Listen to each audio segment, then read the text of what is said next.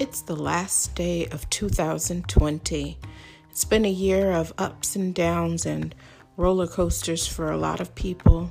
A lot of people, when they think of this year, they think of loss. They think of negative things that happened, things that didn't happen that they expected to happen.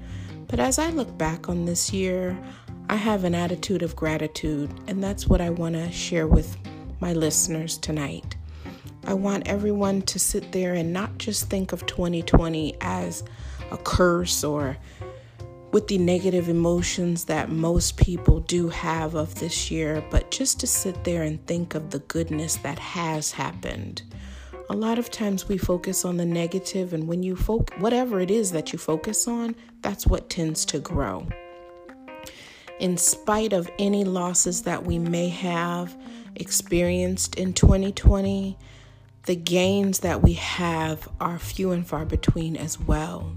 They've outweighed certainly the losses, because if you're able to hear this podcast, then guess what? You have life. And there are so many people that can't say the same thing because they're no longer alive. So whether you've lost your job, whether you've even lost your home, or if you've lost loved ones, the one thing that you should still have intact is hope and faith and love. Those are the things that are going to carry us through to the next step in our journey, the next page in our book. 2020 started out with promise and hope, certainly in my life anyway. In February, I took my daughter on her first cruise, and we had no idea what the year was going to unfold. And then it was like right when we got back from that cruise, all of the world just opened up into a frenzy about COVID-19. I went back to work and people kind of looked at me side-eyed thinking, did you bring something back with you?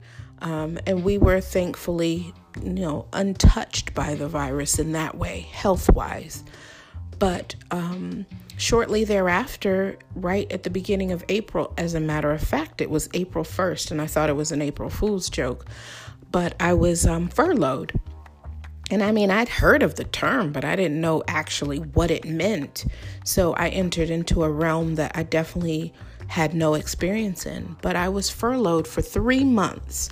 I was furloughed from April 1st until the first week in July. I don't remember exactly what day I returned back to work, but that first month of furlough was scary for a lot of different reasons, but it took a long time for my unemployment to kick in, and based on the circumstances of my job and how new I was to it, I really didn't qualify for unemployment. So that was scary, thinking that you're going to be unemployed for an indefinite amount of time and you may not have income.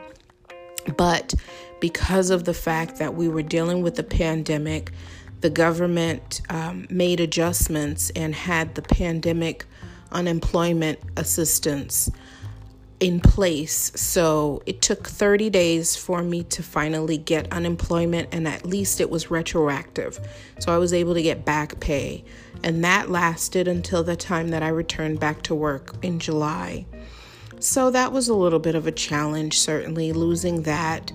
And then I had other hopes and dreams and goals that I certainly had planned for the year, and due to COVID, things changed, things shifted. But as I shared with my friends and my loved ones, you just had to learn how to pivot.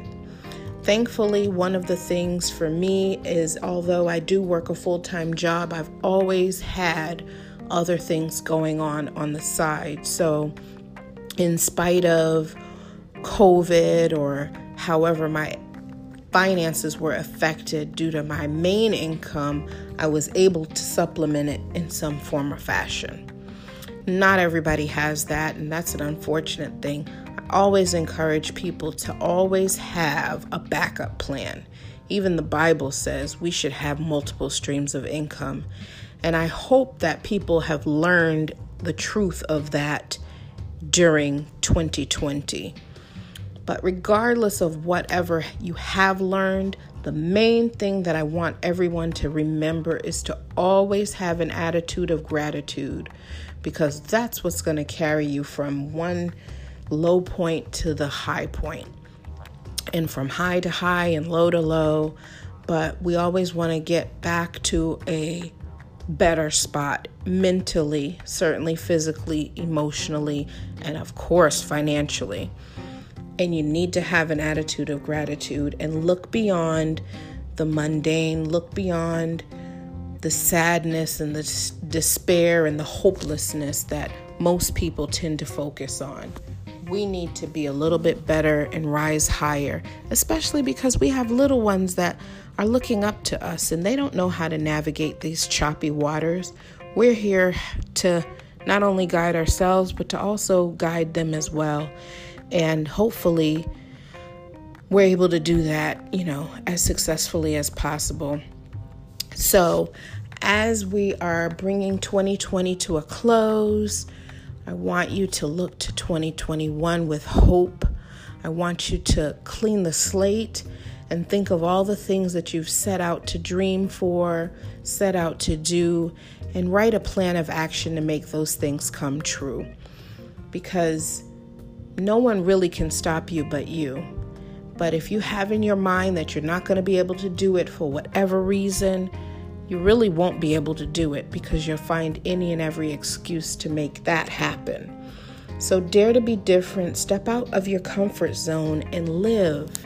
In spite of all that's going around, just find a way to pivot and move through successfully. And even if you kind of fail or if you bruise your knee, it's okay.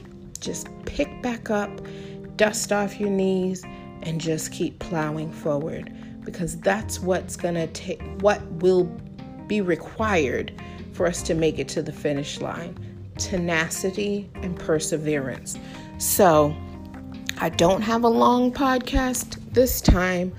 I just wanted to think about what people think about for 2020, what they're thinking about for 2021. And I just want everybody to sit here, no matter what happened in 2020, to find the goodness in it. Find the diamond in the rough, and make sure that you have that you can also share with other people when they come to you with negativity.